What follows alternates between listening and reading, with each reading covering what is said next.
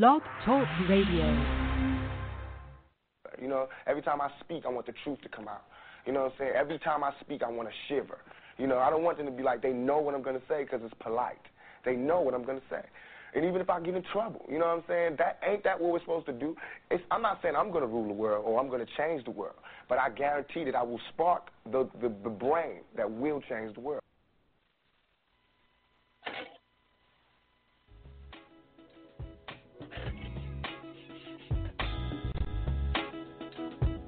We got to have personal responsibility, political accountability, and corporate culpability. Get up, get up, get up, get up, get up, get up, get up, get up. We must eliminate poverty. I don't care what color the person or child. Get up, get up, get up, get up, get up, get up. Get up, get up.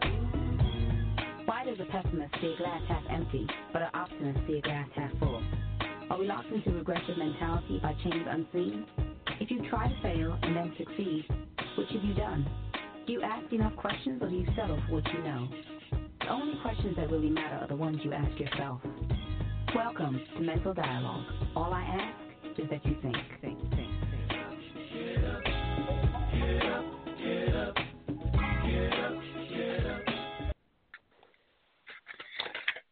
I'm your host, Montoya Smith, a.k.a. Black Socrates, and welcome to the Mental Dialogue Talk Show. We are the return of intelligent radio as we ensure the free flow of opinions and push the envelope on the questions America's afraid to ask in the mainstream media. Good morning to all the truth seekers out there. We have a couple of special guests on the line with us this morning. Attorney Mawali Davis, as well as Maria Lloyd, returns with us. Thank you, Queen, for being with me again. And Attorney Mawali Davis is your first time on with us, so thank you, King, for being with us as well. Get this thing started. We're going to let each of you give a little short background so our truth seekers understand exactly who we have on in reference to this morning's discussion question, which is simply Black prisoners, why do we forget about them? Black prisoners, why do we forget about them? This is your first time listening. We do our shows in the form of a question. The concept is if we ask the right questions, we'll start with our returning Queen first. Maria, if you will, Queen, say hello to the truth seekers and give a little bit of your background. Good morning, Montoya, and everyone else. Thank you so much for inviting me on this morning. My name is Maria Lloyd, as you said, and I'm the daughter of Mario Lloyd. Mario Lloyd is currently serving a life sentence in federal prison, first-time nonviolent drug offender. So I'm really happy to be on, and my family is on as well. We're really excited to be on to discuss this matter. Thank you for being with us. Attorney Mawali Davis, if you will, King, thank you for being with us. First time on the Mental Dialogue Talk Show. So if you will, say hello to our truth seekers out there listening and let people know a little more about your background. As I've been sharing with people all week, I've been fortunate enough to get one of the top civil rights lawyers in our city here on the show. So I'm pretty excited about having you, King. But thanks for being with us.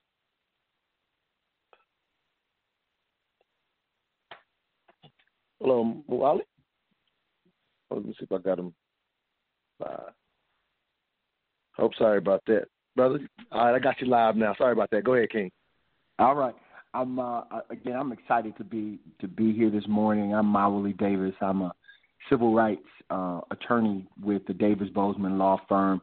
Been practicing nearly 20 years. Prior to that, I have been a part of the African-centered education movement and involved in organizing around issues impacting Black folk, poor people, whether it's through education, through police brutality, mass incarceration, even now with the COVID-19. So if it's something that's impacting Black lives, we try to organize in that space and bring a Pan-African Black nationalist revolutionary perspective to do that work. So excited to be and ready to roll. Absolutely. Again, thank you, King, for being with us. Again, this morning's discussion question, Black prisoners, why do we forget about them? And we'll start the way we always do, which is a very simple start before we get to our actual first break. And it's basically the discussion question itself. When you hear it termed that way, Maria, you've done this with us before. So when you hear it termed black prisoners, why do we forget about them? What's the first thing that comes to mind? Obviously, this is a near and dear issue for you and your family, so it may be related to that. First initial thought without going too in-depth. What is the first things that come to mind when you hear that particular question, if it makes sense? Shame. Shame is the first thing that comes to mind for me. I think that society has done a masterful job at making us ashamed of someone for going to prison, and failing to convey the fact that black people in particular are targets for prison. It's not that white people are less criminals or don't have a proclivity to become a criminal. It's just that we are more targeted. So the first thing that comes to mind for me is shame. No, absolutely. I think I would actually resonate that as well. Attorney Davis, if you will, King, again, just the initial thought of hearing the question worded particularly that way, when you hear it that way, why do we forget them? And being in your line of work, what's the first thing that comes to your mind? Again, knowing that you're out there, trying to keep them in our memories, but what comes to your mind, if you will? I think enslavement. I think my thought is that when we think of black prisoners, I think of slavery, enslavement. I think of the historical roots of controlling black folks, black bodies, holding us captives. And I just see this as a continuation and us turning a blind eye to it. I think of Mutulu Shakur, who is currently incarcerated, having done over 35 years. The stepfather, godfather of Tupac Shakur. So, it's pain. I think of pain. No, absolutely. When you bring that name to the table, brother, I'll be remiss not to highlight the Black Man Lab. I've been fortunate enough to attend that event. When we could attend things live, right? But anyway, if I could put that out there when you bring up Mutulu Shakur. It's very necessary because I was fortunate enough to meet some of our political prisoners that have gotten out because they were at the Black Man Lab, the event. When we were meeting live on Mondays here in Atlanta, was fortunate enough to do that. And I remember not only being there, but realizing, in a sense, even your efforts in ensuring that not only are their names kept alive, but putting in the work to try to even get some of them home. So I can only imagine, just what this topic even means to you, having put in that work, if you will. First thing that comes to my mind, and we're going to go to a quick break, and we're going to get hot and heavy into this discussion this morning. But the first thing that comes to my mind, as I said, Maria, to you, that's the first word that comes to my mind, too, the shame. This is an issue specifically in our community. When we say black prisoners within the African-American community, we know hardly no family has went untouched for the most part. And it may not even be a direct family member, but to a certain extent, definitely have families where we have members of our families who may have had, if you want to call it, running with the laws, right or wrong, whatever the case may be. But if anybody's had any family members spend time away, what's the thing they always say? The entire family goes to prison, if you will. And so thinking of that shame, it's not something that people typically within their families talk about or readily want to say, hey, my dad went, or my brother went, or my cousin went, or my sister went. You don't want to openly run around talking about it. So it's understandable that sense. But as you said, Maria, the country has done a job of, in a sense, making it A-OK to almost forget about them, and in being forgotten about, there are injustices that happen, but nobody typically fights that fight because of how the stigma that has been placed on the idea of being a criminal or a prisoner inside of the system. So those are things that come to my mind when I think of this question this morning. We would definitely open up the phone lines and things of that nature when we come back. You're listening to the Mental Dialogue Talk Show. Again, this morning's discussion question, Black prisoners, why do we forget them? We'll be right back. All I ask is that you think.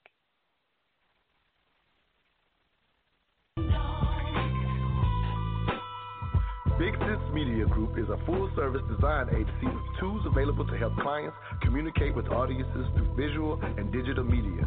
So what exactly does that mean? You need graphic design? Call Big Sis Media. You need web design? Call Big Sis Media. You need audio or video production? Call Big Sis Media. You need a branded strategy for your business? Call Big Sis Media. Damn, they do everything, don't they? Nope, even better. They're professionals. Whatever service you need, they do a consultation, send over a contract with a deadline, and meet that deadline. A true one-stop shop for all your digital and media needs, all at an affordable price. What's their website and phone number? BigSisMediaGroup.com, 404-465-4348. Again, that's BigSisMediaGroup.com. Call them at 404-465-4348.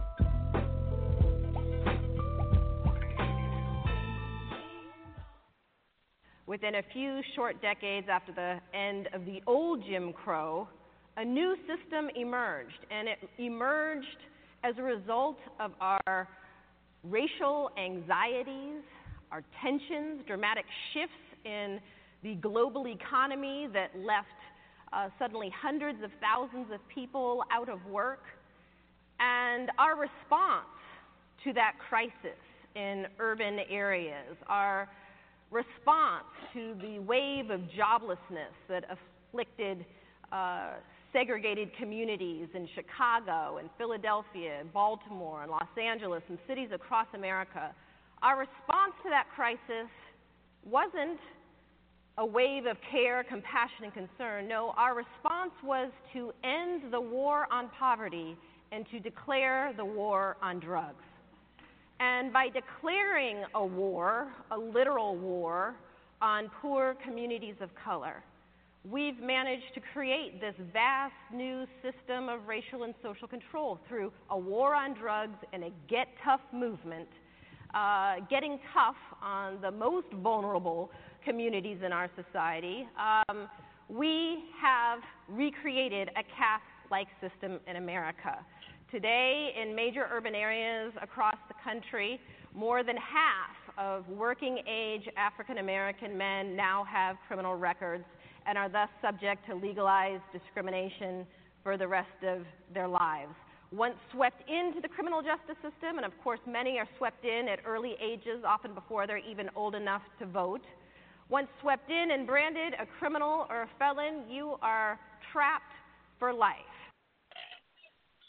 Welcome back to the Mental Dialogue Talk Show. I'm your host, Montoya Smith, a.k.a.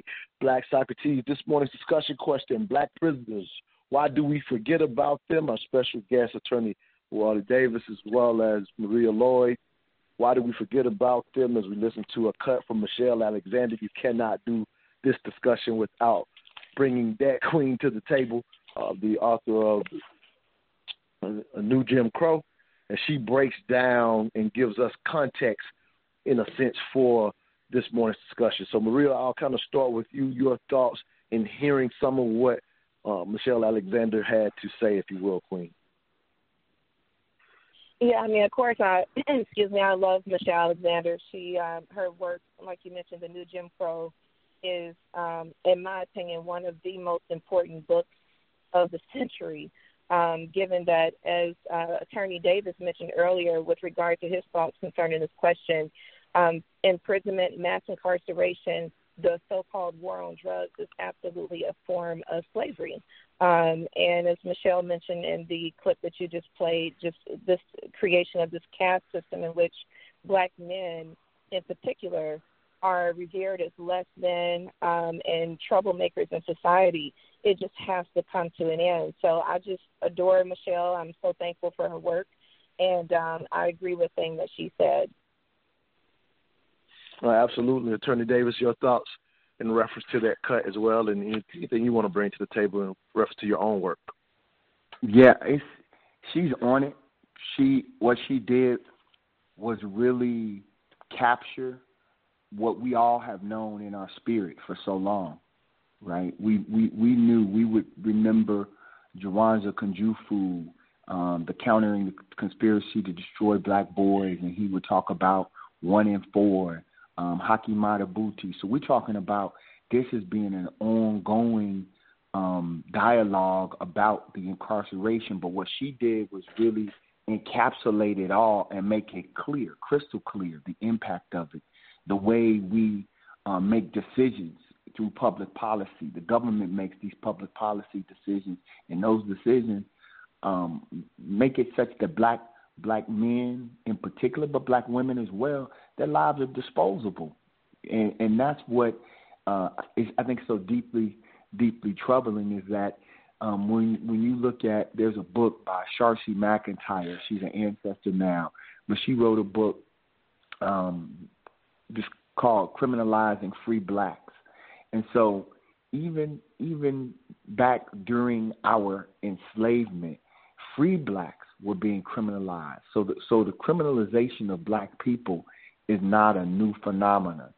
The war on drugs was this increase, this additional focus. Even if you look at slavery by another name, that's a piece around the forced convict labor. And so these are all strategies that have been ongoing, that have sought to control, captivate, and enslave black bodies. And Michelle Alexander just brought it all to a head. I think that's what makes, and I agree, this is one of the most important books of the century. I think Sister Marie's right on it, because not every book captures the sentiment, and everyone is just nodding their head like, yeah, somebody finally got it. Somebody finally put all the pieces together for us to make it clear. She made it extremely clear, and the reality is, a lot of us know of the book. I love that aspect, being one of the most important books of the century. I would rally behind that sentiment as well, Maria.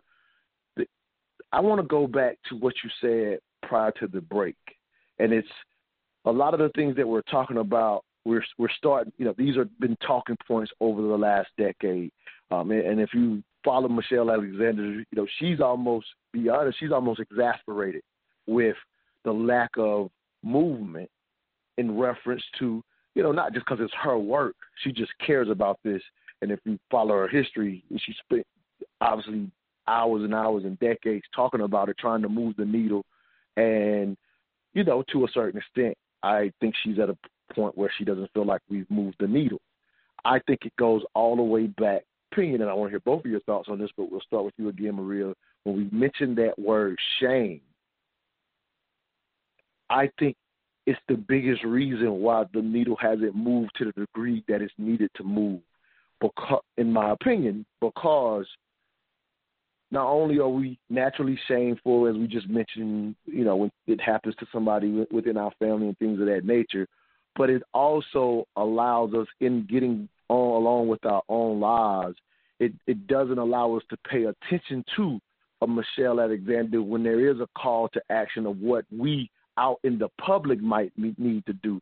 Like, I can only imagine for you, Attorney Davis, you're probably in this line of work because of your concern, but I'm pretty sure you could speak to what you would love to see from the, if you will, the masses or the public, and particularly African Americans, because this issue hits so close to home. I think there are aspects of that shame that play out in why we, in a sense, will not collectively address this issue head on. Any thoughts? I got some more thoughts, but I'm going to jump it off right there, Maria. But can you understand where I'm going with relating that, even from an individual or a family aspect, that it plays a role in us not attaching and helping push along policy when we have somebody like Michelle Alexander give us this brilliant work, and we don't own politically, individually, and things of that nature? What are your thoughts, Queen? Yeah, so, it goes back to what I mentioned earlier with regard to the media. I studied media at Clark Atlanta University, and so I'm very, very much aware of the impact that it has on our subconscious. And so as a result, the media, as you know, if we think about what Malcolm X said about the media, how, and of course I am definitely paraphrasing here, but he basically said that the media will have you loving your enemy and basically hating the victim. And this is exactly what has occurred. This is what has transpired. The media has done such a masterful job at making us look at people who are incarcerated as automatically some sign of guilt, number one. Number two, someone who wreaks havoc on society. And so there's more of that portrayal than there is of crooked cops and people who have been sentenced for crimes that they did not commit, or sentencing that is cruel and unjust. So for me, the media is really the epicenter of this entire sentiment of shame and disregard and dismissal of black inmates, because we have been taught and conditioned to believe that they're not worthy of the time that we should invest in making sure that they are still treated as human beings. You know, we are basically told that these people are no good to our society. They've committed a crime, so they need to do the time. And it's just really unfortunate because oftentimes the time just does not meet the crime, first of all, or it doesn't match the crime, rather. And secondly, a lot of these people are, in fact, innocent. Yeah, a lot with that. Do the crime, do the time, and what I see mostly when it comes to that is we're not caring if that time does not fit the crime.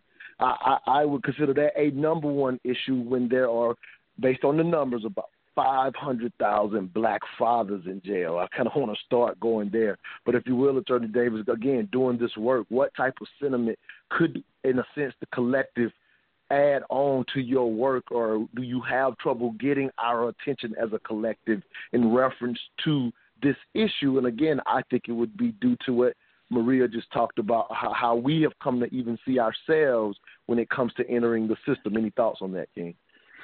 Yeah, I think, you know, largely we don't recognize that there's a war on black people. That's until we acknowledge there's a war on black people, then we're just going into this not understanding that the only way we get to free these brothers and sisters who have been unlawfully incarcerated, who've been given sentences that are much longer than their white counterparts for the same crime, all of that is baked into this system, right? And so I had a conversation years ago when I first came into the movement, and a brother by the name of Odinga, he would give us these, you know, teachings. And I sat with him one day, and he asked me a question. I was a naval officer at the time. I was believing that, you know, this system could be reformed. And he asked me, he said, man, are our people suffering? And without hesitation, I said, yes, our people are suffering. And he said, you know, so since our people are suffering, do we have a responsibility to relieve their suffering? I automatically say yes. And then he says, if they're suffering under a particular system, do we have a responsibility to change that system? And as I was getting ready to answer that question, he says, before you answer that, you understand that changing a system is revolutionary. I'm a young officer in the Navy. I go in every day, you know, salute the flag and all of that. And I had to say, yeah, then I have to be a revolutionary. And I think that's what we have to come to as a people, is that this system is functioning the way that it's supposed to function in incarcerating black people and warring against us to maintain control. And so we've got to say, in order for us to get justice, we've got to change the system. We can't just keep tinkering around the edges of it. We got to change the system. And that's what I think is the challenge, is that we think these are individual acts and wrongs against individual people. But Maria's dad, he got caught up in a system. You see what I'm saying? The system is what is producing life sentences for nonviolent crime. That's crazy. That's crazy. But we just keep going along with the system. Matter of fact, bring that home, Maria. Attorney Davis mentions your father getting caught up. That's obviously hits home for you, but how many of our brothers and sisters are still laboring away in prison for a nonviolent crime, if you will, or even if I'll throw this out here real quick, the new marijuana laws, they didn't make any of the new stuff retroactive, so there's people sitting in jail for something that's not even a crime in some states now. So just kind of putting that in context, for those out there listening, give some of your father's story. We're going to go heavy with that in the next hour, but just so we're not mentioning them without people understanding if they haven't seen it in their advertising, tell some of your father's story. This is the perfect time to, start that process. Go ahead. Yeah, absolutely. So, again, my father's name is Mario Lloyd, and he has been in prison now for 31 years, federal prison. And he basically was sentenced to life as a first-time nonviolent drug offender. And what's really peculiar about my father's case is that there was never any evidence. So there was literally no evidence pinned on him whatsoever.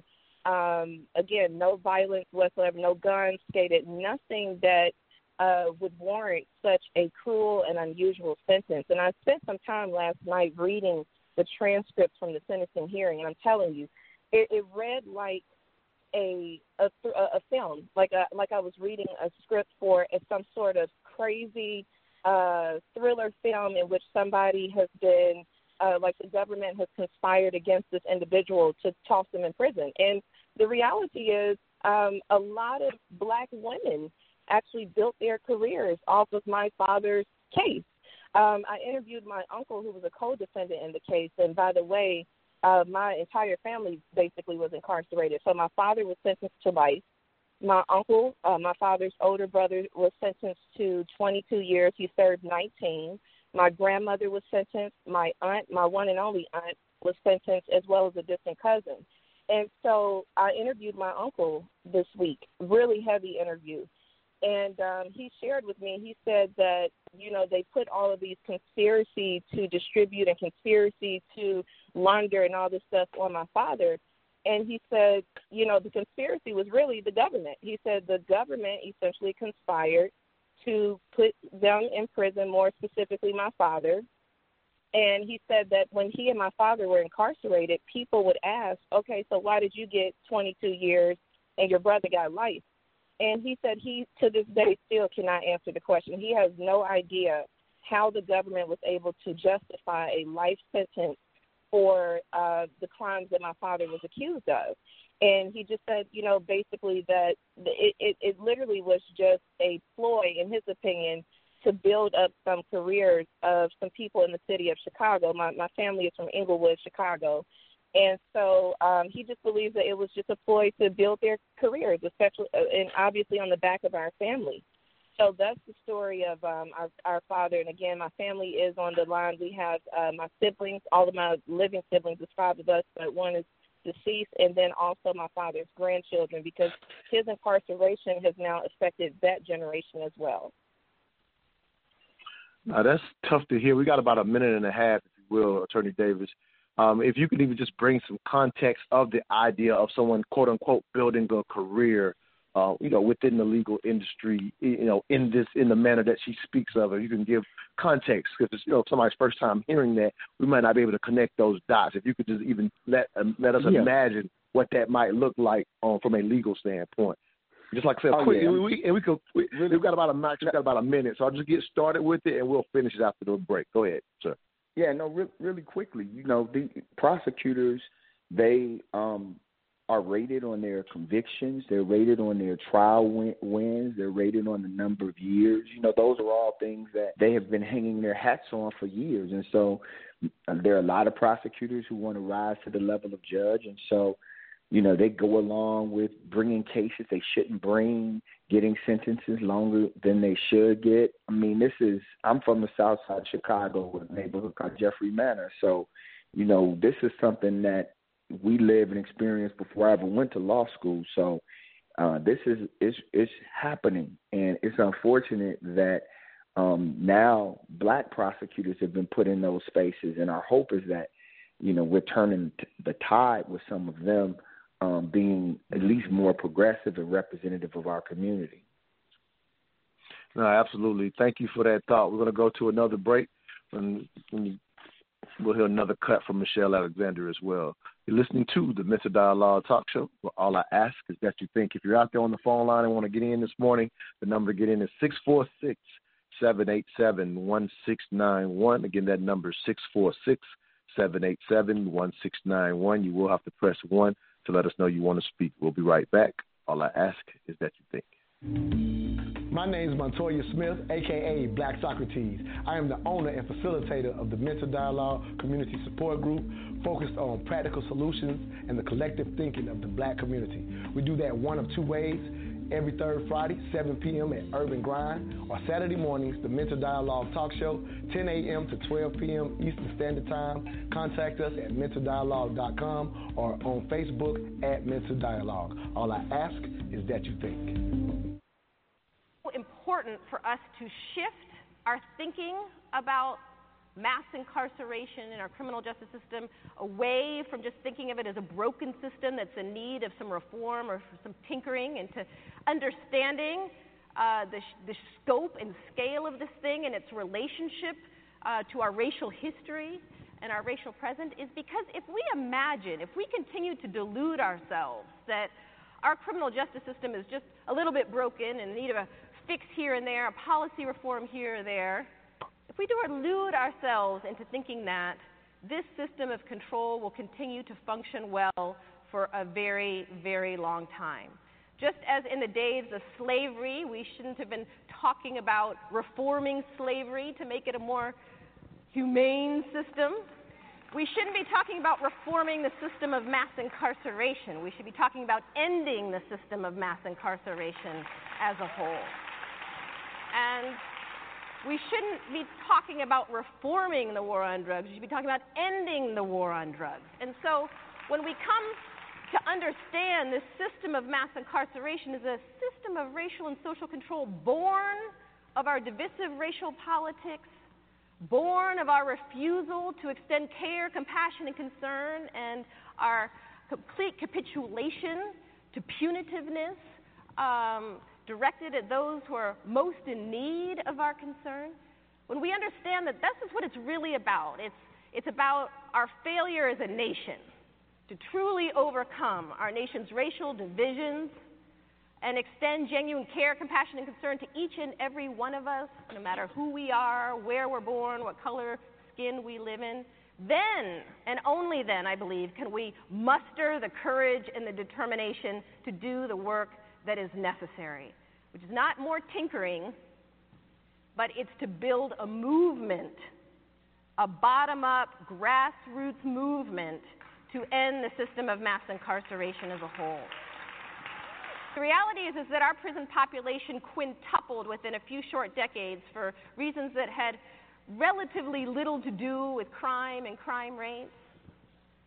And so if we were to return to the rates of incarceration we had in the 1970s or the early 1980s before the war on drugs and the Get Tough movement began, we would have to release 4 out of 5 people who are in prison today. 4 out of 5. You know, 1 million people employed by the criminal justice system would lose their jobs. Private prison companies would be forced to watch their profits evaporate.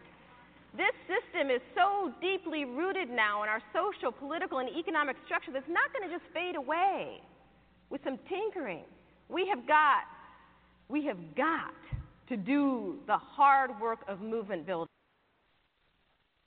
Welcome back to the Mental Dialogue Talk Show. I'm your host, Montoya Smith, a.k.a. Black Socrates. This morning's discussion question: Black prisoners, why do we forget about them? Special guest Maria Lloyd, as well as attorney Wally Davis. Thank you both for being with us as we hear another cut from Michelle Alexander. She breaks this thing all the way down, and I wanted to get into some of the stuff she talked about here at the end because, again, there is constant talk of reforming, prison reform. I've been a fan of it. I've advocated it. But in reality, she's saying, hey, that's not enough. And the reason I've been a fan of it is because, in my opinion, this issue doesn't get put to the forefront of our political issues, if you will. We're in a political year, right? And so now everybody's crazy over politics, and there's this big push for a black agenda. And either over the years, often we'll say there isn't even really a black agenda, or do we even know what to ask for?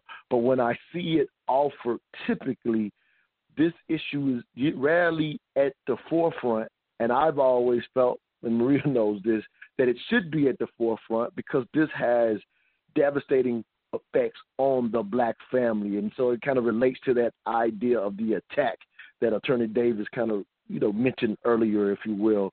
But getting into the politics of it, for example, I was a fan of the First Step Act. Some people, and that was back end reform, and it's that tinkering that we're talking about. But I want to bring that stuff to the table. Attorney Davis, I'll kind of let you jump in here.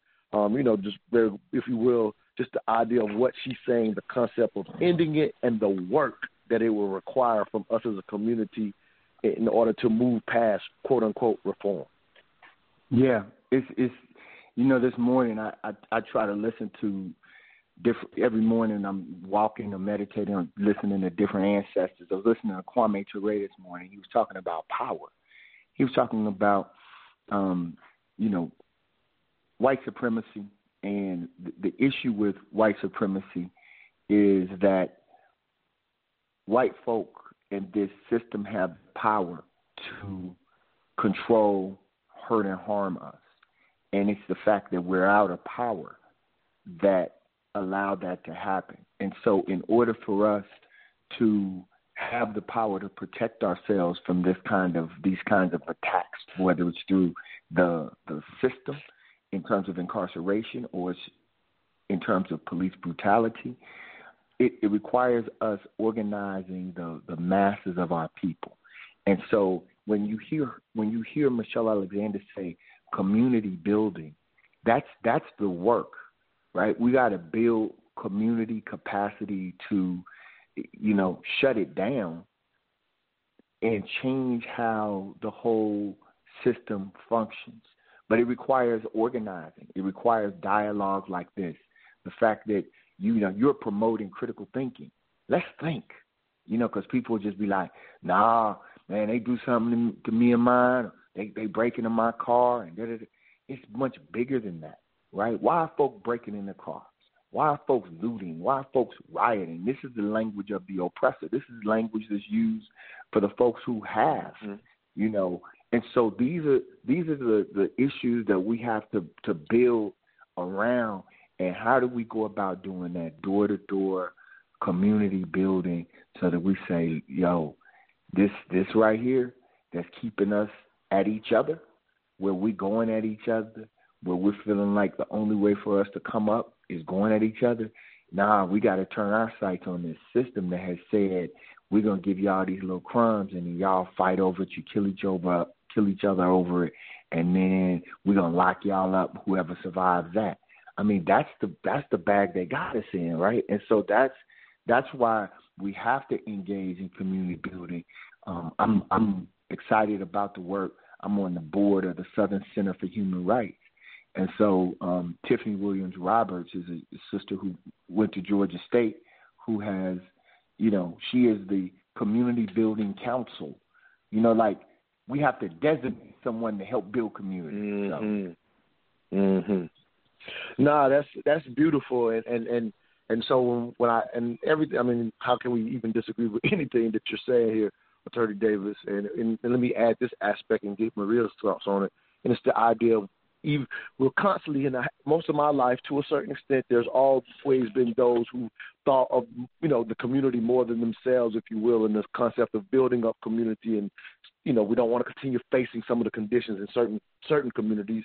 I always like to make it real clear to America, all of us ain't living in messed up neighborhoods, but for those of us who are concerned and about people who are, then the idea of building community is there. You can go in those communities and there you'll see people doing the work. What you think about this, Maria, but I just want to add that even in building community, sometimes this issue of what's happening in the system, especially the system of incarceration, it still seems to get left off to the table. Just to even make it political again, the Congressional Black Caucus buries this issue, in my opinion, now. All we do know is we always hear about the infamous 94 crime bill, At that, we can see it in retrospect now. I don't blame them as much now, but we all understand now the effects of the 94 crime bill based on the narratives and things that were being pushed at the time. Maybe we bought into it as a community in ways that we shouldn't have. But, hindsight's 20/20, so I don't want to go back and just place blame there. But in the Congressional Black Caucus, kind of in a sense supporting that bill, and some things that they wanted didn't get acted on. Like, I want to be fair to them. Doing that, I don't see that same Congressional Black Caucus playing a role in putting this to the forefront now. If that makes sense. Any thoughts on that, Maria? Again, that's just my opinion of it, but I want to hear your 3 cents on it. Yeah, unfortunately, I would have to agree with you. I think overall the Congressional Black Caucus has really been relegated to just a symbolic body within the government. I personally, I'm not a fan of the Congressional Black Caucus, but of course, if they were to show any sort of real efforts to evoke or promote change, positive change that positively affects Black people, of course, I would absolutely support them and help them in any way that I can. But from what I'm seeing coming from them and the issues that they tend to promote and highlight, it just doesn't necessarily resonate with the masses of Black people. I think that they're really just an elitist group, and I don't see how their efforts have actually helped the common Black person. So I'm not really a fan of the Congressional Black Caucus as they are today. Yeah, I struggle with the same things. For the callers out there, I see a couple callers out there. If you're trying to get in, make sure you are pressing 1 to let us know you want to speak. If you're just listening via the phone, no problem. But if you want to get in on this morning's discussion, make sure you are pressing 1. If you're online, the number to get in is 646-787-1691. Again, that's 646-787-1691. But yeah, that's how I feel about the CBC, if you will, Attorney Davis. Again, but doing the work, what effort would you like to see on that level? Obviously, you're kind of boots on the ground with it, right? You're out here in the courts, in fighting these cases, trying to bring these quote unquote prisoners home and just make sure they're getting justice, whatever that means, whether innocent, whether they have done the crime and getting the right time. And I know that's the effort that you're making. But what support would you like to see on the policy level, or are you even attached to, maybe some things that they're trying to push through the system? Because at the end of the day, the judicial system typically enforces the laws that we have. At the end of the day, some of us, if we're going to get this thing changed, we're going to need to get the Congress to actually change some of these laws. At least that's how I understand things. But if you could just kind of speak to what would you like to see for those politicians on that level. So I agree with Sister Maria in terms of we're moving in this kind of elite space, and with so much elitism, and the way I think where we're struggling is that we haven't built a grassroots movement to hold all elected officials accountable, including Black ones, right? Think about what Trump has done in the last 3 years. He's done whatever the hell he wanted to. Then think about what power Barack Obama had to issue certain executive orders to free certain prisoners, to free more folks. And I know that we celebrate, and it's obviously a vast difference in what he did in his presidency, but the way that these other folks have just, when they get power, they wield it. They do what they think is in the interest of their constituents, and damn us. And we have yet to be able to hold our elected officials accountable in that same way because we lack the mass organization, not mobilization. We're going to come out to the march. We're going to come out to the rally. We're going to come out to the mass gathering, but the continued organization to keep the pressure up to say, look, we're deep. We demand that you do certain things. I've got a brother, and I'll finish with this. I've got a brother I've been trying to help out of prison. He got a 35-year sentence, and it's an unlawful sentence because they sentenced him under recidivist. They said that he had done this previous times. This brother has been fighting this case in the law library for about 6 years. And when I got it, it was just over this summer. We started looking at it. I got a law student that we interned who's like, "Hey, Attorney Davis, I think this brother's right." And lo and behold, we researched it. We sent it over to the Southern Center for Human Rights. They agree. Here's a man that's sitting in prison on a 35-year to-the-door case that it's an unlawful sentence. He wasn't a recidivist. But nobody, because the way it's just such a factory kind of way that they incarcerate, nobody was even looking at the sentence. So that's the work that we have to engage in. No, absolutely. That's why we must remember when we say the question, why do we forget about them? That's how somebody can sit on that type of sentence. Obviously, like you said, he did his own work, and now y'all are trying to help make sure that is corrected. But generally speaking, like you said, without that organization or putting this important or making this important, or again, we're not worrying about those that are locked away. We're leaving people in prison who absolutely should not be there. We're going to go to another break. If you want to get in, again, the number is 646-787-1691. You do have to press 1 to let us know you want to speak. Listen to the Mental Dialogue Talk Show, where all I ask is that you think. Babe, where did you get that hat and T-shirt? I like that. Oh, I got this at moneymotivation.com. It's fresh, right? Yes, and I love the message on it, too. You are the hustle, huh? That's what the shirt says. I am the hustle.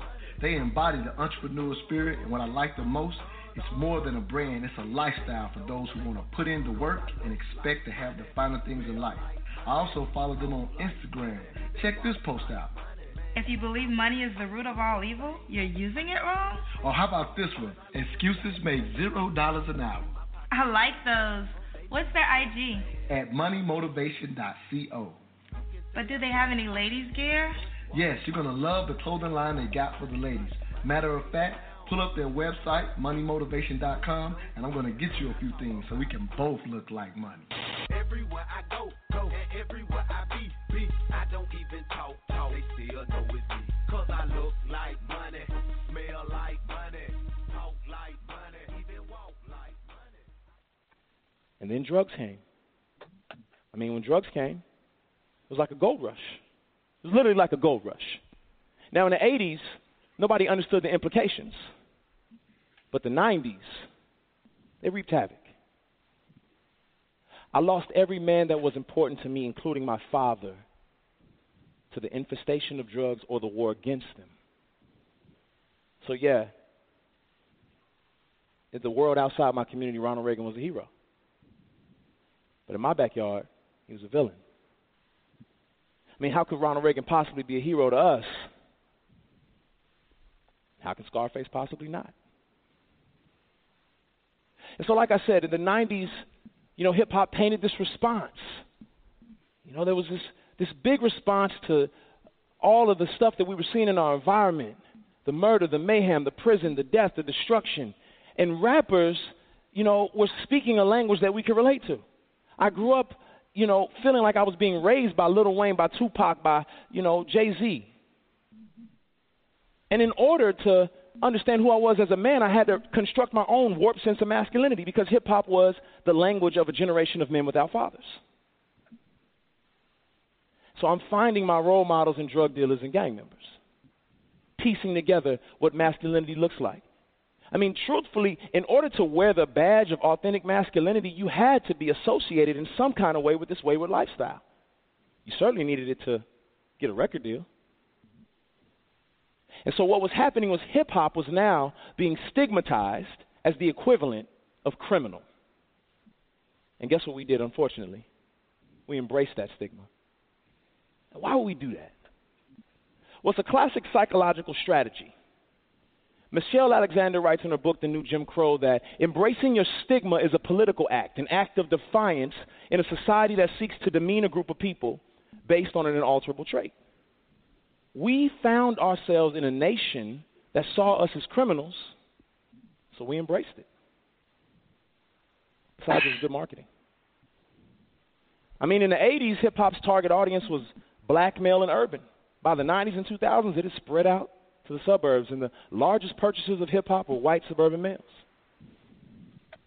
So when the music was indigenous to its own community, it was positive, socially aware, and anti-drug.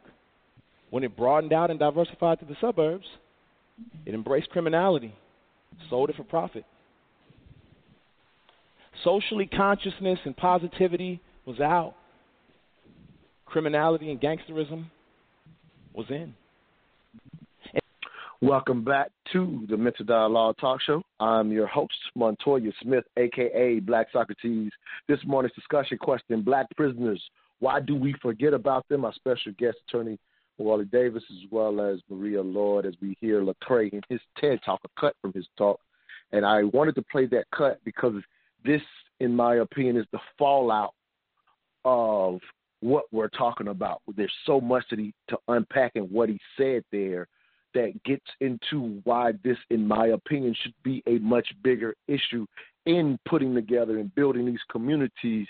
I think this issue needs to be high priority because of the example he gave and the example you're talking about with your family, Maria, losing so many men to the community. Because as I always said, there is no culture or race around the world that could survive 15 to 30% of their men rotating in and out of the community.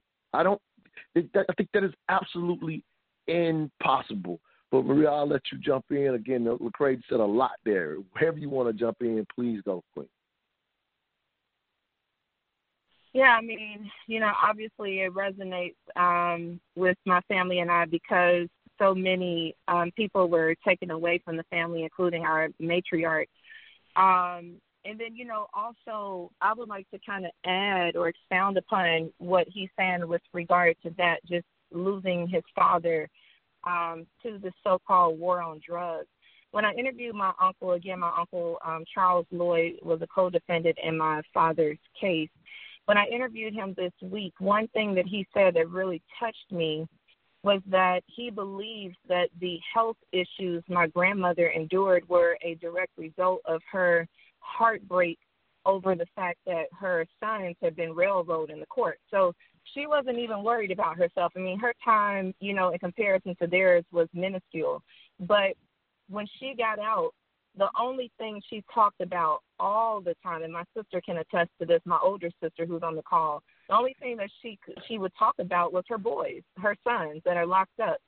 And tragically, my grandmother had a very a life plagued with ailments. So she had several heart attacks. And then, finally she succumbed to all of those challenges literally a month before my Uncle Charles was released from prison after serving 19 years. So we don't even talk about, again, how the entire family is incarcerated and how that affects us even from a physical standpoint, from a health aspect. It affects us. My grandmother died with a broken heart that her boys were railroaded in the courtroom. So this issue, like you said, Montoya, we can go so deep into the rabbit hole that we won't be able to come back up because it's so layered and so nuanced in terms of how this ripple effect, affects families and again, generations. Like I said, my nieces and my nephew are on the line as well. And this has affected them significantly too. And for everybody out there listening, this second hour, because we wanted for people to resonate how this, for example, let me say it now, Free Mario now, Mario Lloyd's situation, hearing it in detail. This is when we become more than a talk show, hearing it in detail from different generations. And some of y'all got these same stories. We don't talk about them. Like, there are certain subject matters where my phone, and you've been on this show before, Maria, there are certain subject matters that my phone lines blow up. But there are a few that we sweep under the rug culturally, community, however you want to put it, that speaking to it is an issue. The shame overrides our action. And this resonates and hits home so much that it secretly, in my opinion, kills us. It we literally have political narrative battles over, well, I was able to make it without my daddy, why can't you? Like, we literally have those battles and let the system get away scot-free with destroying our families. I sincerely feel that way. I know we don't have you for a lot longer, Attorney Davis, but just your thoughts on this thing, how much it creeps and destroys families, and we don't talk mass incarceration daily. We talk about every other political narrative aside from that, or when it comes up, we just battle on, if they did it, they should have did the crime. Like, it's literally all we do, in my opinion. Your thoughts, King? Yeah. It's so real. It's so real, because one of the things that we tend to do is reduce this to just numbers, and not the loved ones, not the direct impact that it has on lives. These are human beings with dreams and goals and talents and gifts and abilities to contribute to their family. Just, man, your daddy making you breakfast in the morning can change your life, right? You're coming home to your grandfather, your uncle, your grandma can mean all the difference in the world. And so we can't ever gloss over the human toll. And that's the piece that's so deeply, deeply troubling about this.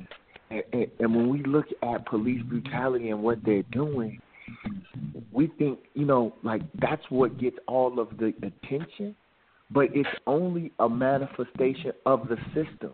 If you have a system committed to corralling, arresting, prosecuting at a greater rate black and brown bodies, then as a byproduct, you're going to abuse some of them on the way. So what happens out in the street, what's being caught on film, is just a byproduct of the system of mass incarceration. But people don't make the connection. And so these stories, and that's why these stories have to be told. And I'm so thankful for the Lloyd family being on the line and sharing their story. And it makes me emotional. It makes me emotional because, here's a whole family that has had to endure this, and they can't get support. They can't get people, to rally for his release. A life, 19 years, 20 years, and these rascals that are in the White House, that are all over the country, they rob us every day. They committing crimes every day, and they get nothing. That's why the system, this system has to be dealt with. And so I hope that I'm able to connect with the Lloyd family. Obviously, we got these Chicago connections, but we also have this desire to fight for justice together. I hope I'm able to connect with you, Sister Maria, and your family, and do whatever we can to be of support and to help share what has happened and what's continuing to happen. And I just am thankful I've been able to be on with you all in this first hour. No, I appreciate you. If it's okay, I'm just going to go ahead and give her your number, and y'all can figure out whether anything makes sense in the future. Now, thank you so much. I know you got to go, so I'm not going to hold you up. If you want to put out anything for the public consumption, share it real quickly before you go, because I know you got to go. Yeah, you can reach our office. We don't do criminal defense or appeals work. We just do pro bono criminal defense. So all our work is civil rights and personal injury, and that allows us to pick cases that we're able to help on. But you can call us at 244-2004. You can follow us at Davis Bozeman Law or on Twitter, Mawuli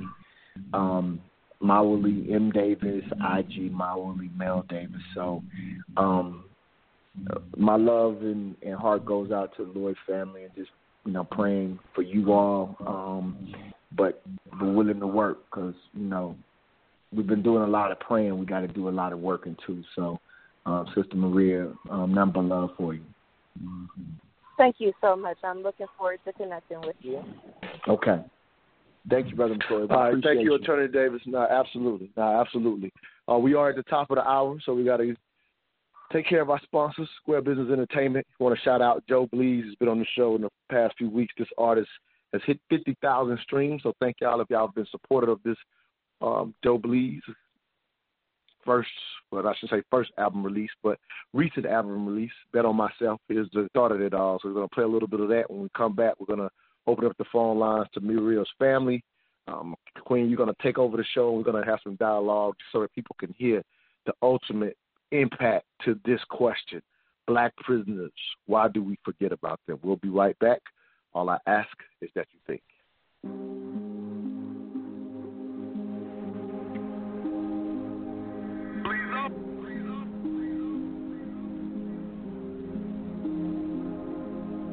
All day long, all I see is everybody perfect when I'm scrolling through my phone. Ooh.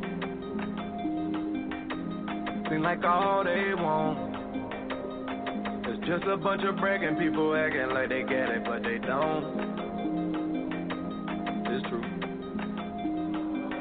What am I supposed to do? I feel like I'm overdue. Worked a couple lifetimes. I feel like I'm over two. Feel like I got more to do. I know I ain't done yet. Handle what you supposed to do. Gotta teach my son that. It's a blessing in the sunrise. Wake up and return that. I just hope that you can learn that before the sun sets. Cause when the morning comes, the world gon' keep going on.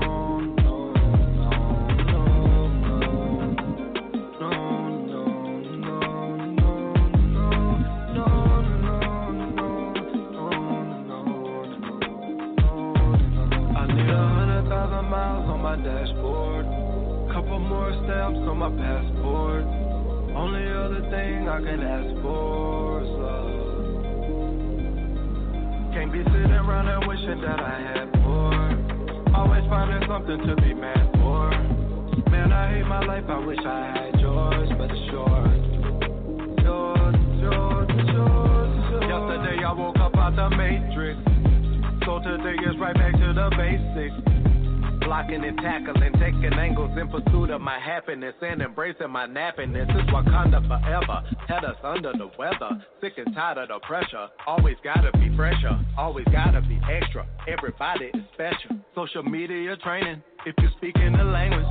All day long, all I see is everybody perfect when I'm scrolling through my phone. The world's gonna find out exactly who we are.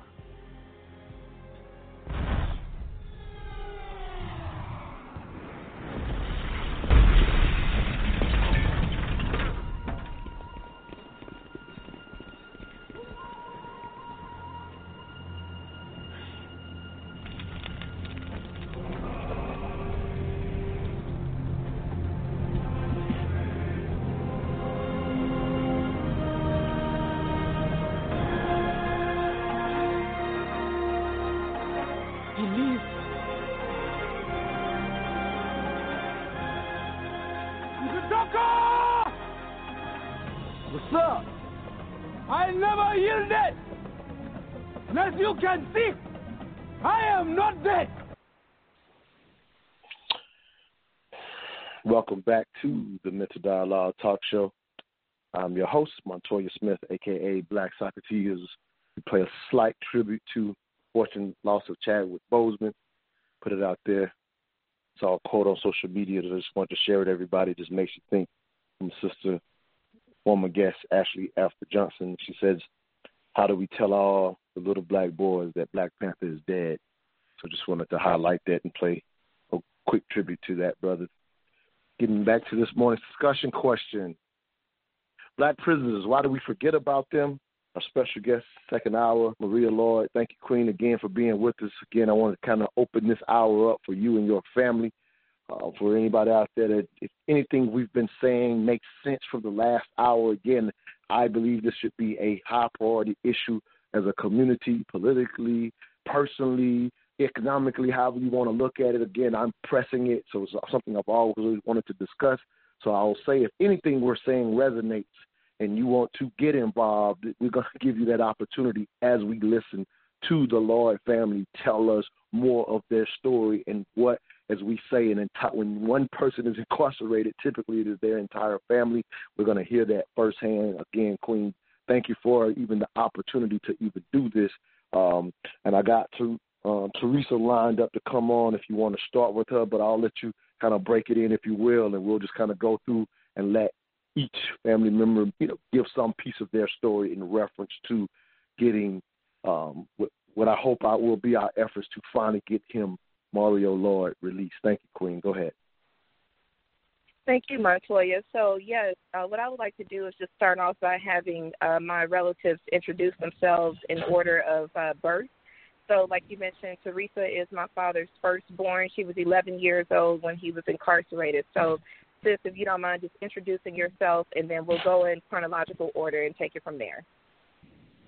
Okay, my name is Teresa Wiley. I'm Mario Lloyd's oldest child. And also I want to speak on behalf of my brother, Mario Lloyd Jr., who is now deceased. Absolutely. I got, is Marcel next? Am I right on that? Yes, that's correct. Marcel's next. All right, Marcel, you're live on the air. Go ahead. Yes, I'm Marcel Lloyd. I'm the middle child or youngest son. Absolutely. And, all right, let's go with. I'm sorry. Go ahead, Queen. Sorry, Montoya. And then I was just going to say I'm the fourth child. I come after Marcel, and then after me is the baby girl, Marielle. All right, let me get her pulled up as well. Working the board, y'all. Y'all work with me. All right. Okay, here we go. Marielle, you're live on the air. Go ahead, Queen. Hi, good morning. My name is Marielle Lloyd, and I am Mario Lloyd's youngest child. All right. And we also have my dad's grandchildren on.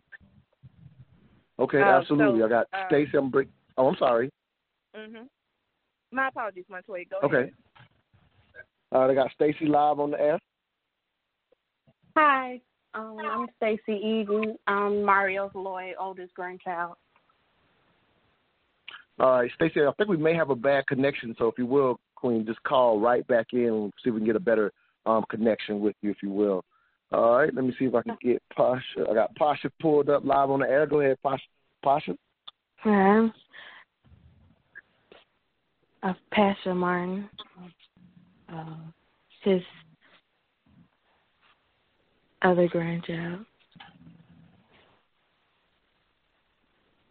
Okay, and then I think the last one is Little Mario the third. Am I saying that correctly? All right, let's see here. Let me get Mario pulled up.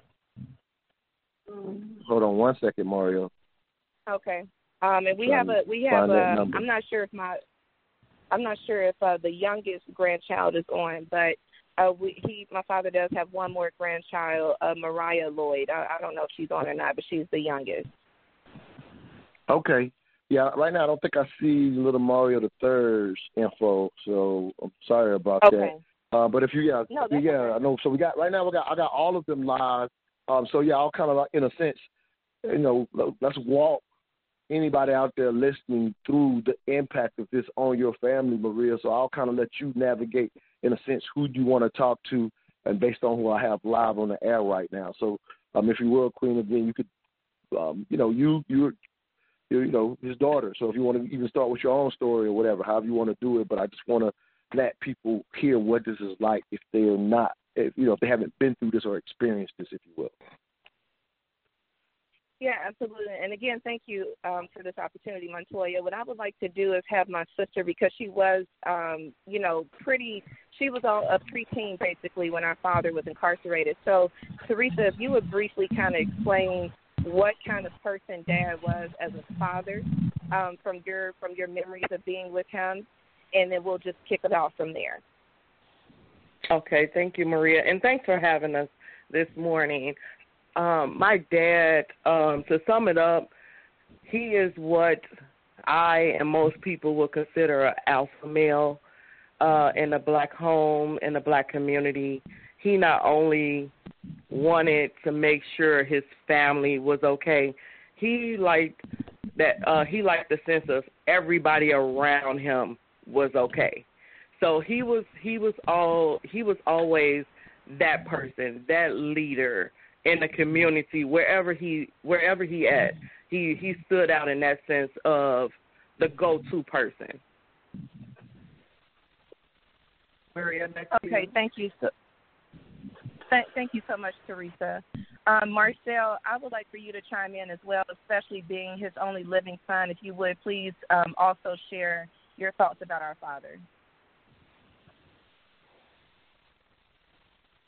Well, our father was definitely a leader in the community. While I was growing up, people would always talk to me and they would tell me, just tell your dad that I took care of you. So, in that matter, I believe he was a leader. A lot of people looked up to him in the community where I grew up in. So. Okay. And what I would like to do now, family, is transition into how his incarceration has affected us. So I would like to start with Stacy. My nieces and my nephew, they have a very close relationship with our father. Despite his incarceration, our family is really tight-knit. And oftentimes when we go visit him, the grandchildren will take over the visit. So we don't even really get an opportunity to talk to them as much because they love their granddad. And so I would love for Stacy to kick off and just share. Stacy, if you would, just tell the audience about your granddad as you know him, because you've only known him behind bars. So what would you like the audience to know about your grandfather? I would like the audience to know the visits are, like you said, we do take over, The visits are really nice, but it's sad seeing him in there like that, I didn't want to go into too deep with it, but one of the visits, it was a hard time for us to get in, and we ended up having to talk to him through a video chat, and, I kind of broke down and cried. That was really sad for me, and I already have a dad that's incarcerated, so, both of my main male figures are locked up, so it's a pretty sad situation. Tasha, would you also chime in and share with the audience what you would like for them to know about your grandfather's incarceration? He's a nice person, very caring, a loving person. Every time when I visit, I always, get to have that time that I could with him. But it was always sad when it was time to go. So. And Stacey and Pasha, please tell the audience your age. 16. And I'm 20. Okay. So, as you all know, or maybe not, I don't know if you mentioned this, but our father has been in prison for 31 years. So literally the only memories that his grandchildren have of him are him being behind bars.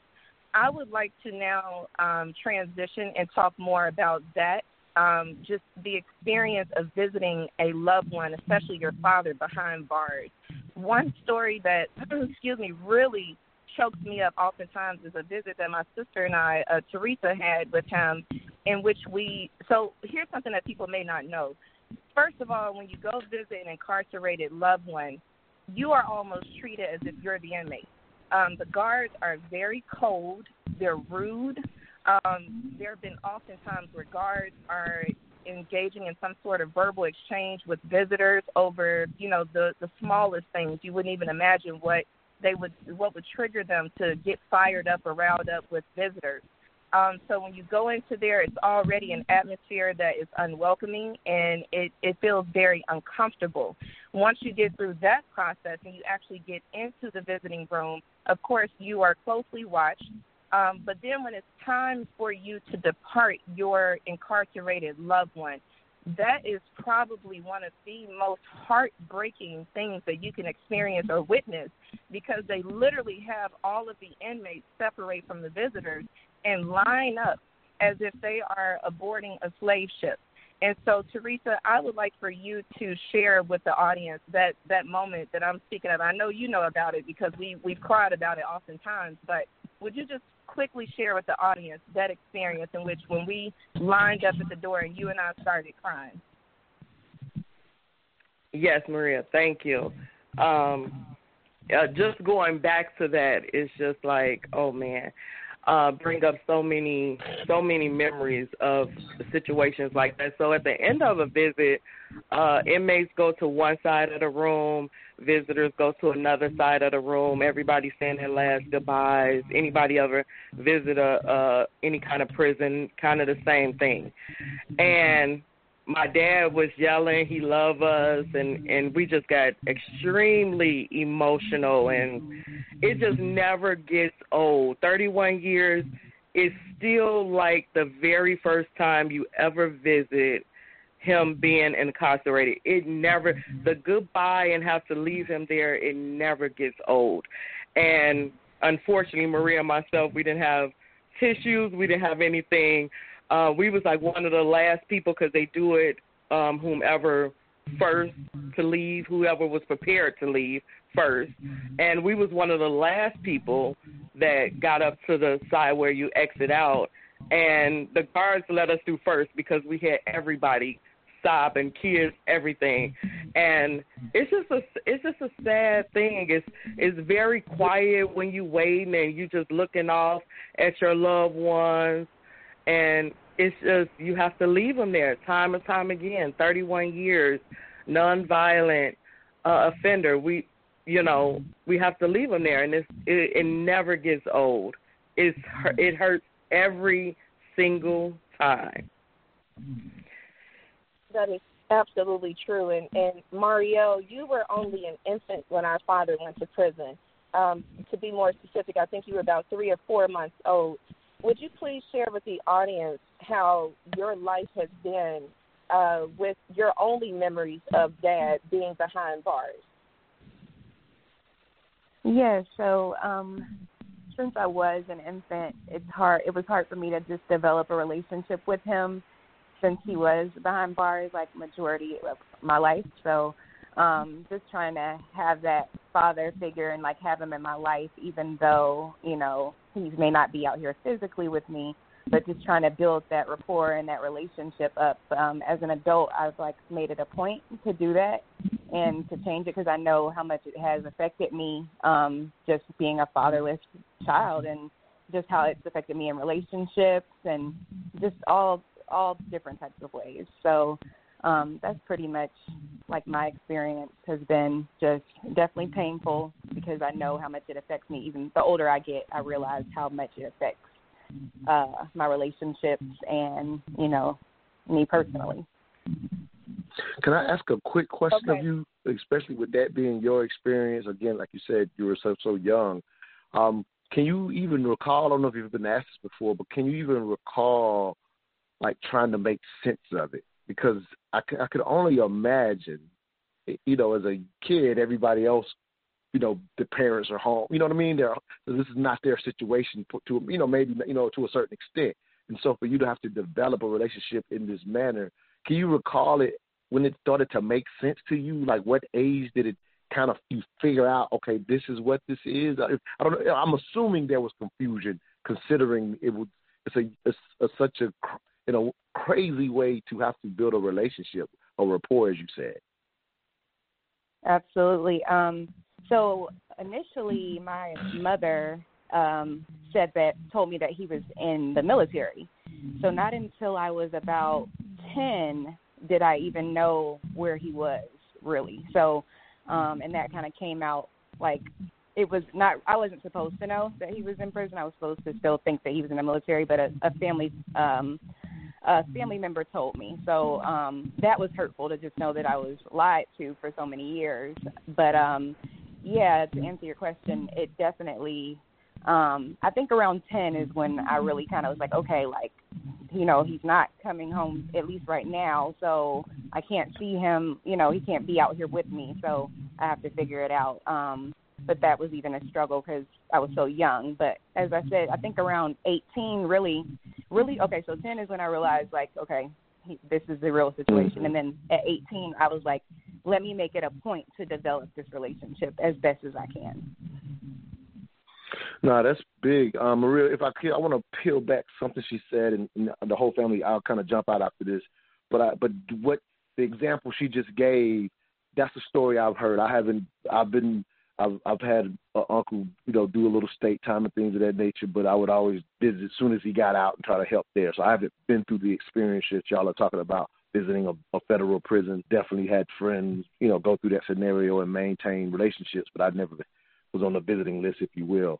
But when I hear her explain, you know, for 10 years she was told he was away in the military, like these are common practices based on that shame you started out with, right, with that concept of shame that you talked about, Maria.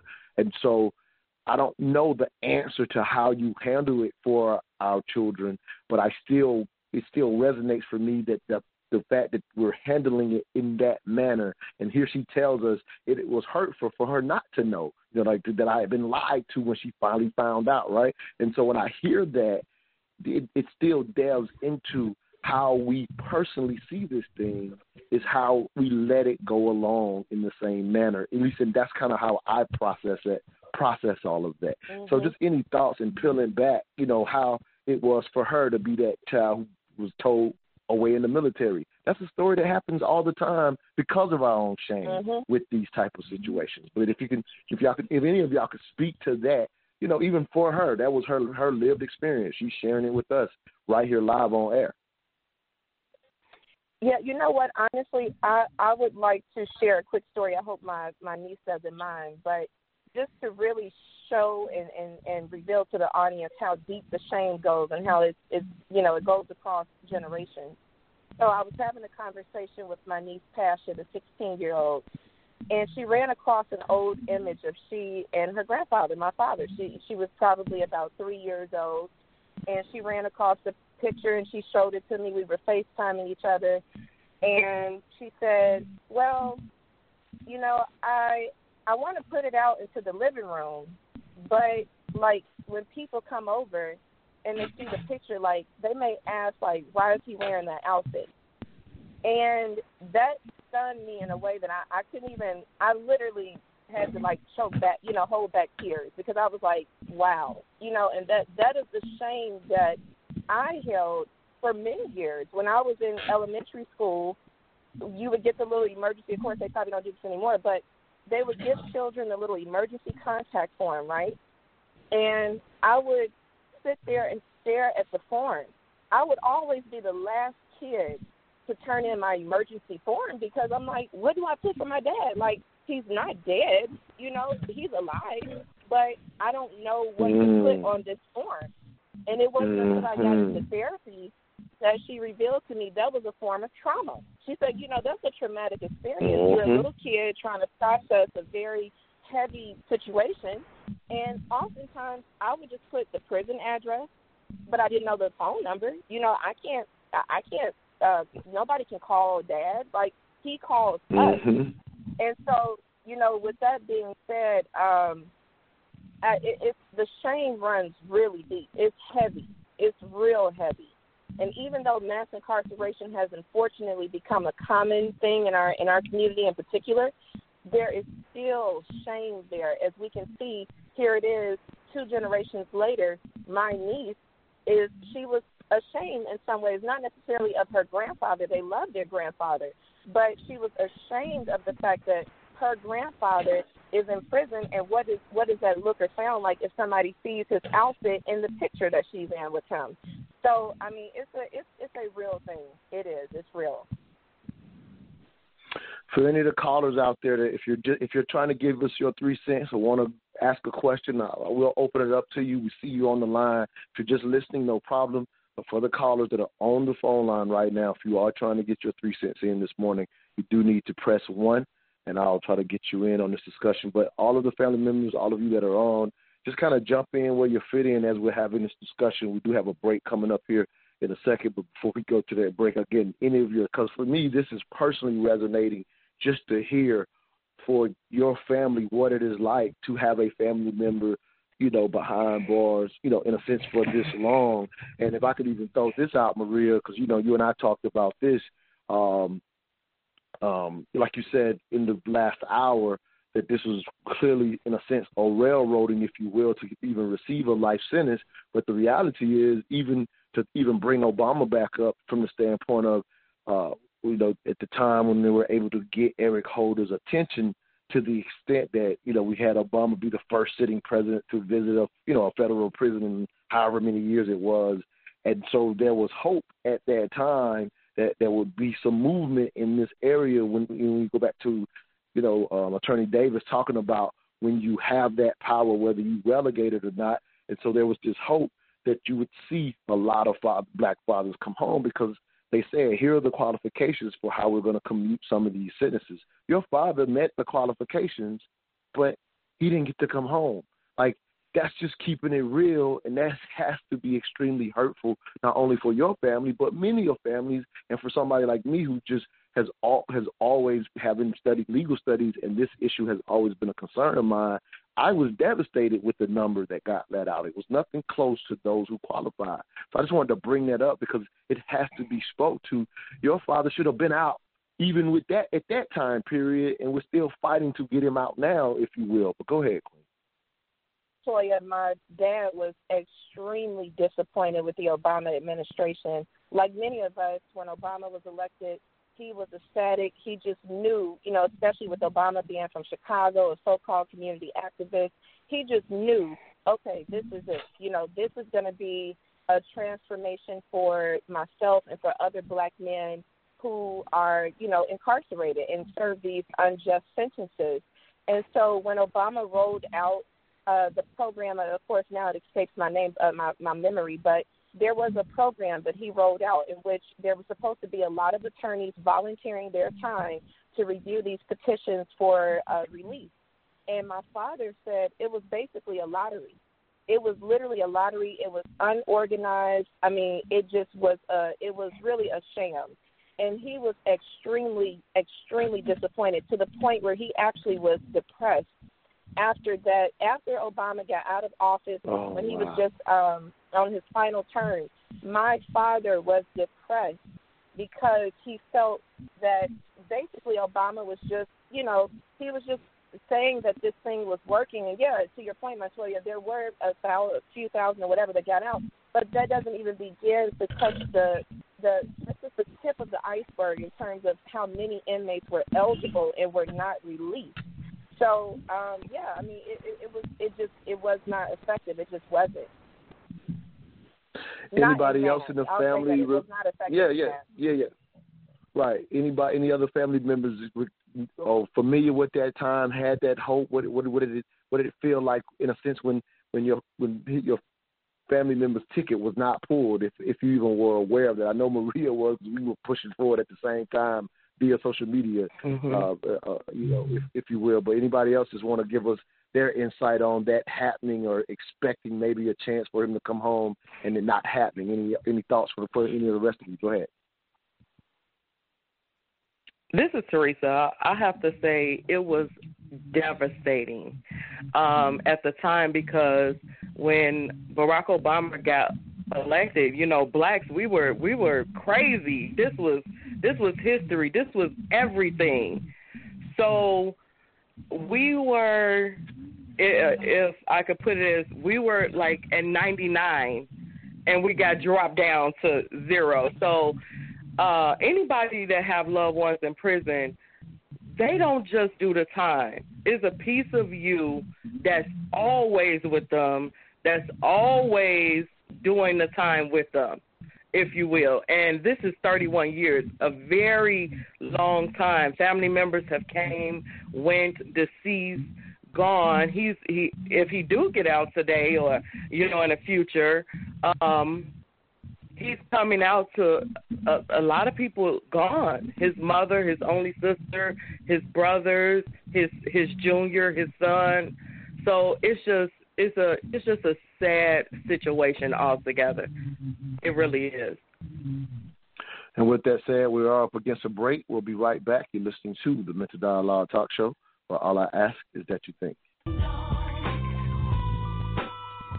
Big Sis Media Group is a full-service design agency with tools available to help clients communicate with audiences through visual and digital media. So what exactly does that mean? You need graphic design? Call Big Sis Media. You need web design? Call Big Sis Media. You need audio or video production? Call Big Sis Media. You need a branded strategy for your business? Call Big Sis Media. Damn, they do everything, don't they? Nope, even better. They're professional. Whatever service you need, they do a consultation, send over a contract with a deadline, and meet that deadline. A true one-stop shop for all your digital and media needs, all at an affordable price. What's their website and phone number? BigSisMediaGroup.com, 404-465-4348. Again, that's BigSisMediaGroup.com. Call them at 404-465-4348.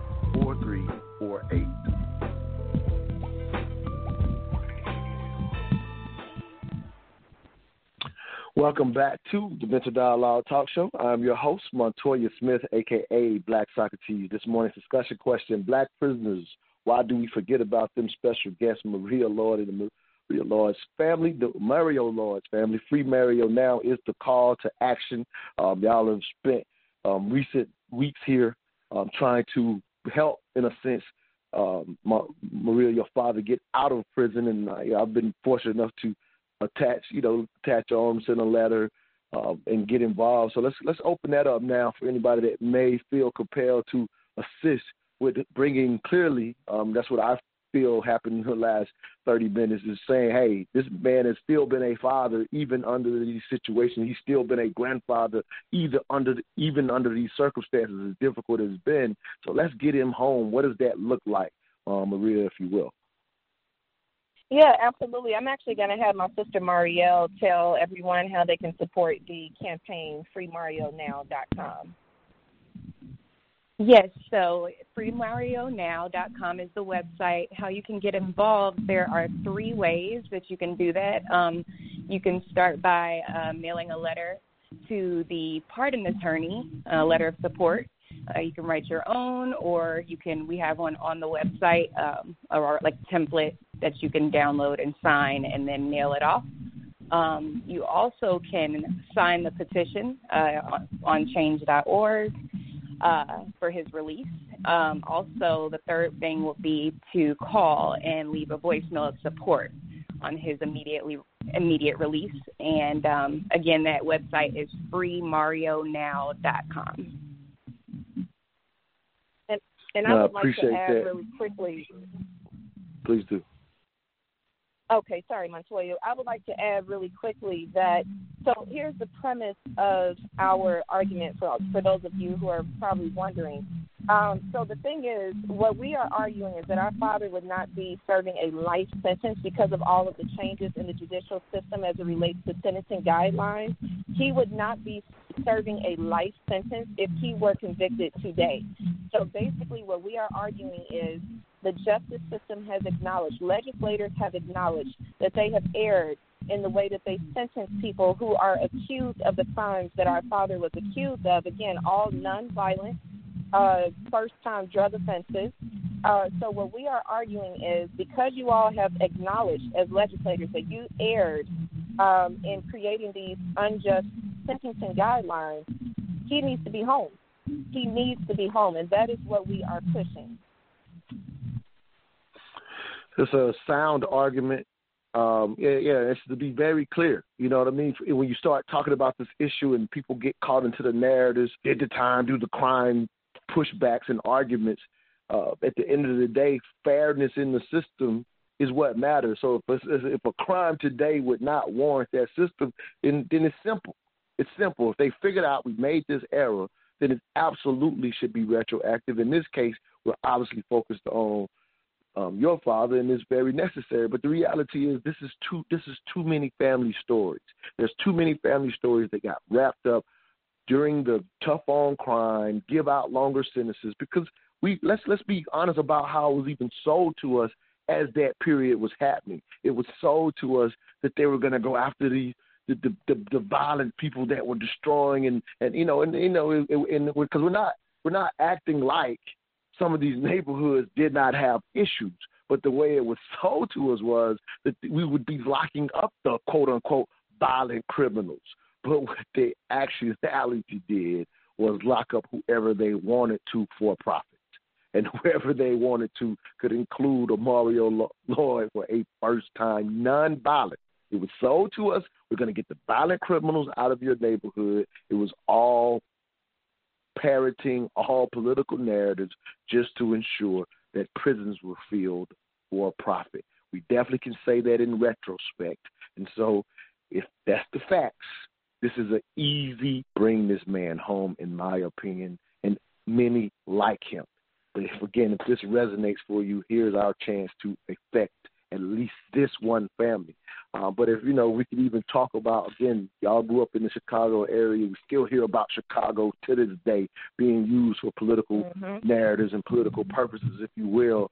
But if y'all could just even speak to just seeing this be around the neighborhood, not just your family, but just speaking to how has this affected entire communities firsthand. Can y'all speak to it based on them sweeping up black boys and black men out of the community and rotating them through the prison system with these unjust and long sentences? Tell me about that, being from Chicago, if you will. Yeah, so actually I'm going to ask my brother Marcel to speak to that as a black male. And, Marcel, would you please chime in on that? Yeah, growing up in Chicago, I mean, it's a battle just every day. You can have an incident just walking to a local corner store. So, with that said, it's like everything's against you. It's hard growing up in Chicago. Chicago is a rough city, especially the community of Inglewood, so to say, which is one of the rougher parts in Chicago. Definitely, as a black male, you are a target.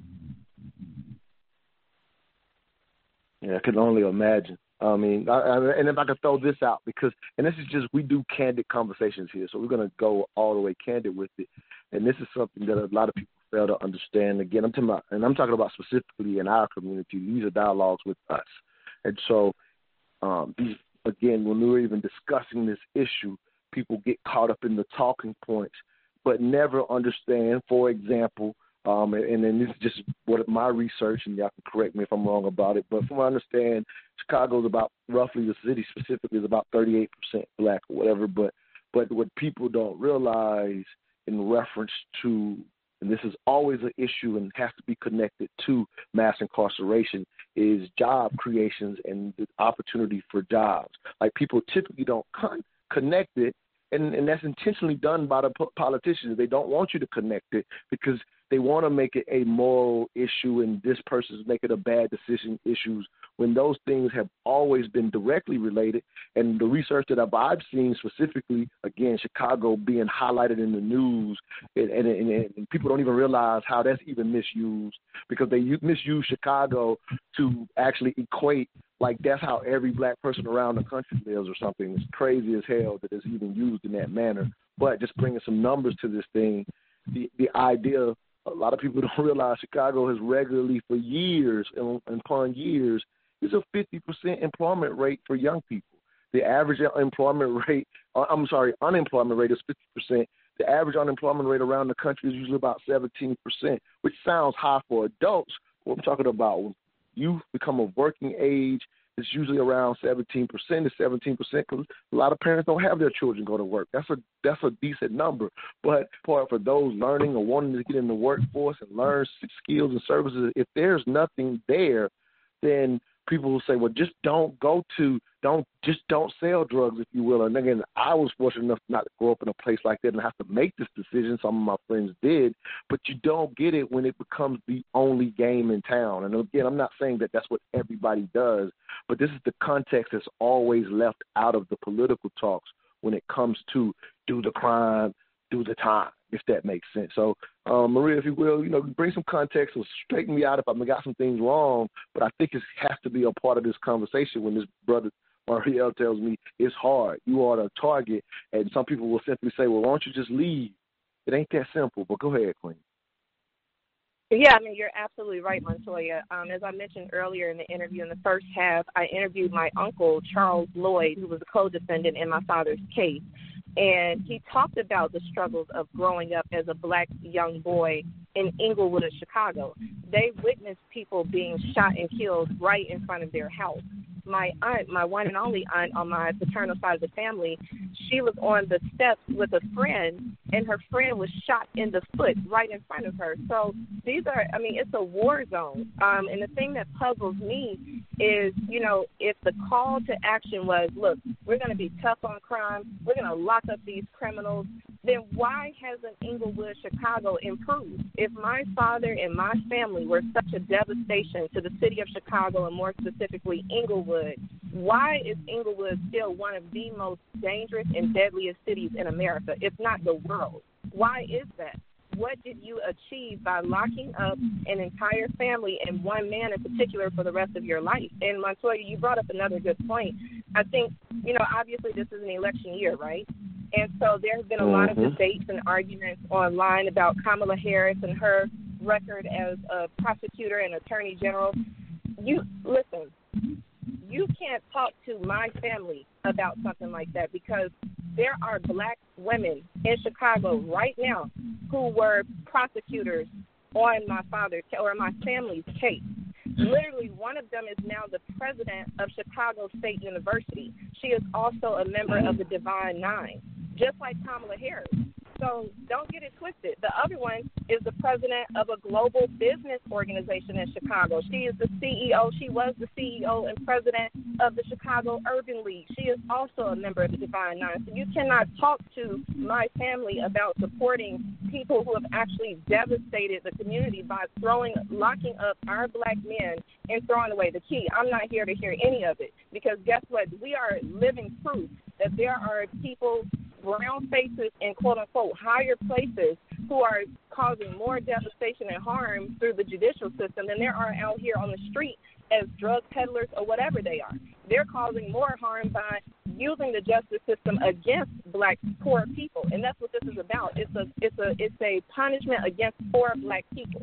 So you cannot talk to my family about supporting Kamala Harris, because we know all too well and too personally how this goes. We have two black women in powerful positions in Chicago right now who were behind throwing our father in prison for life. We're not here for that argument, period. We're not here for it. I respect the passion. I hope for anybody out there listening, what you just heard is when we bring the politics into it, what you just heard is someone completely understanding their personal interest to politics. Like, we have these fights and pushbacks without being respectful of an individual story. I tell people all the time, I'm not going to decide to deal with you or not deal with you based on your religion or your politics. We're quite often doing that, getting divided. The reason I won't do it is because I respect that personal.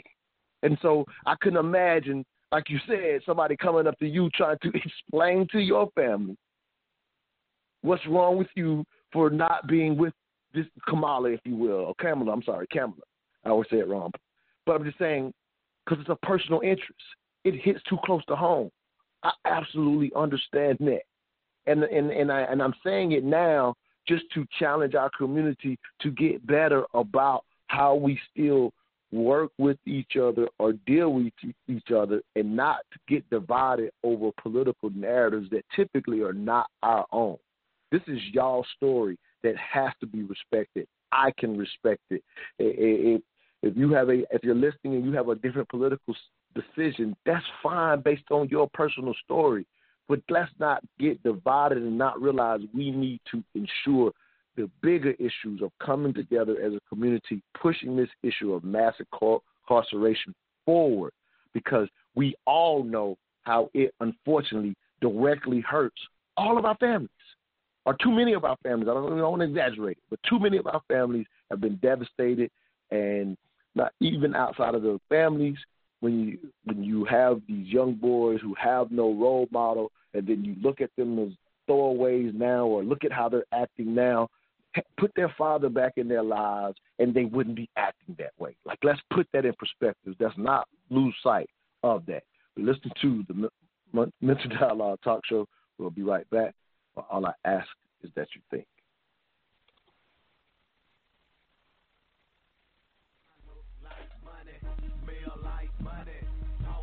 Hey, where did you get that hat and T-shirt? I like that. Oh, I got this at moneymotivation.com. It's fresh, right? Yes, and I love the message on it, too. You are the hustle, huh? That's what the shirt says. I am the hustle. They embody the entrepreneur spirit, and what I like the most, it's more than a brand. It's a lifestyle for those who want to put in the work and expect to have the finer things in life. I also follow them on Instagram. Check this post out. If you believe money is the root of all evil, you're using it wrong? Or how about this one? Excuses make $0 an hour. I like those. What's their IG? At moneymotivation.co. But do they have any ladies' gear? Yes, you're going to love the clothing line they got for the ladies. Matter of fact, pull up their website, moneymotivation.com, and I'm going to get you a few things so we can both look like money. Everywhere I go, and everywhere I be, I don't even talk. They still know it's me, because I look like money, smell like money, talk like money, even walk like money. LNG Technology Services, we are your industry leader in aircraft and heavy equipment repair services.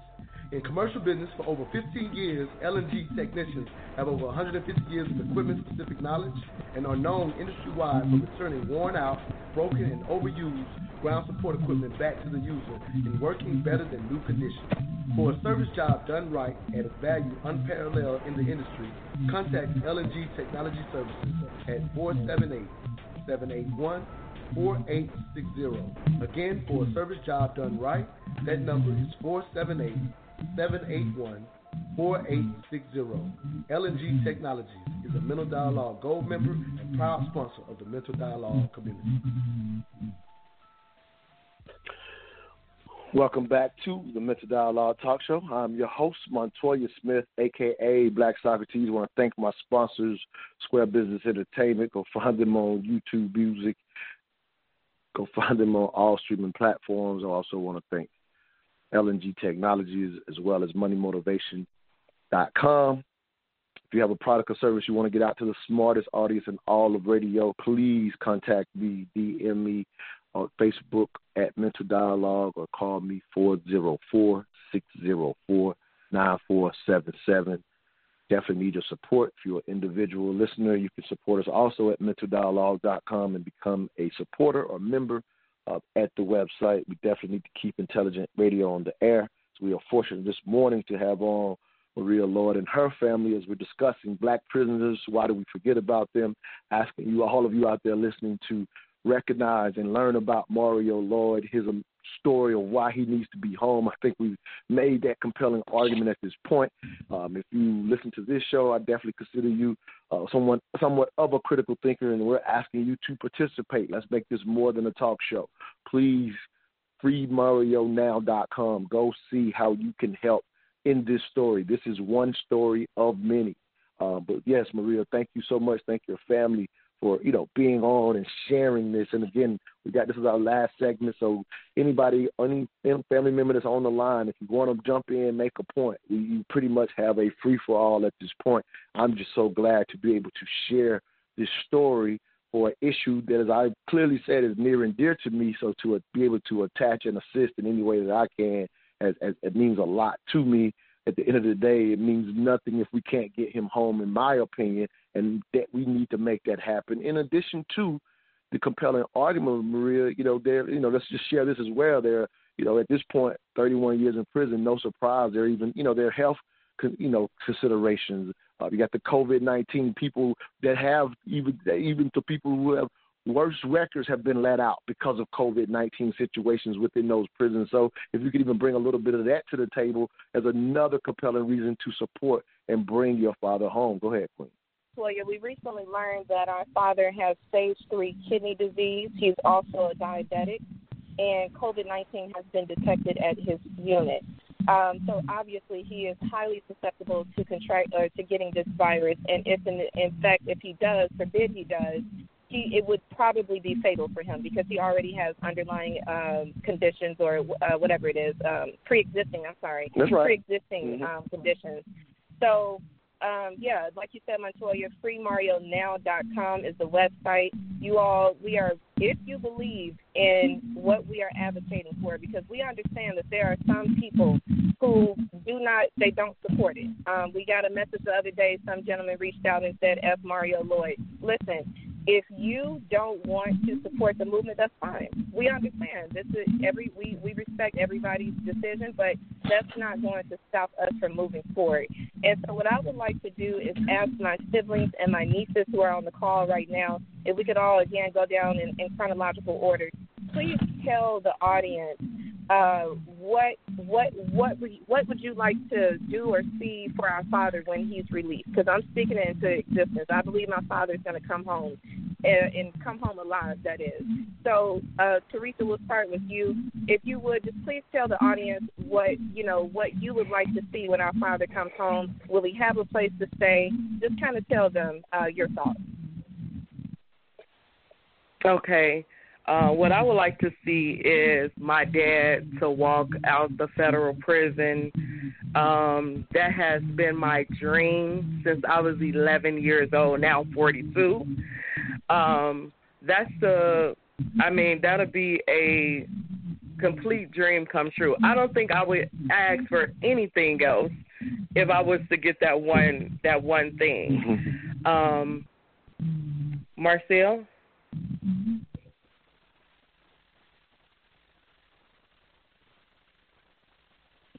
Did we lose Marcel? Yes. I think I still.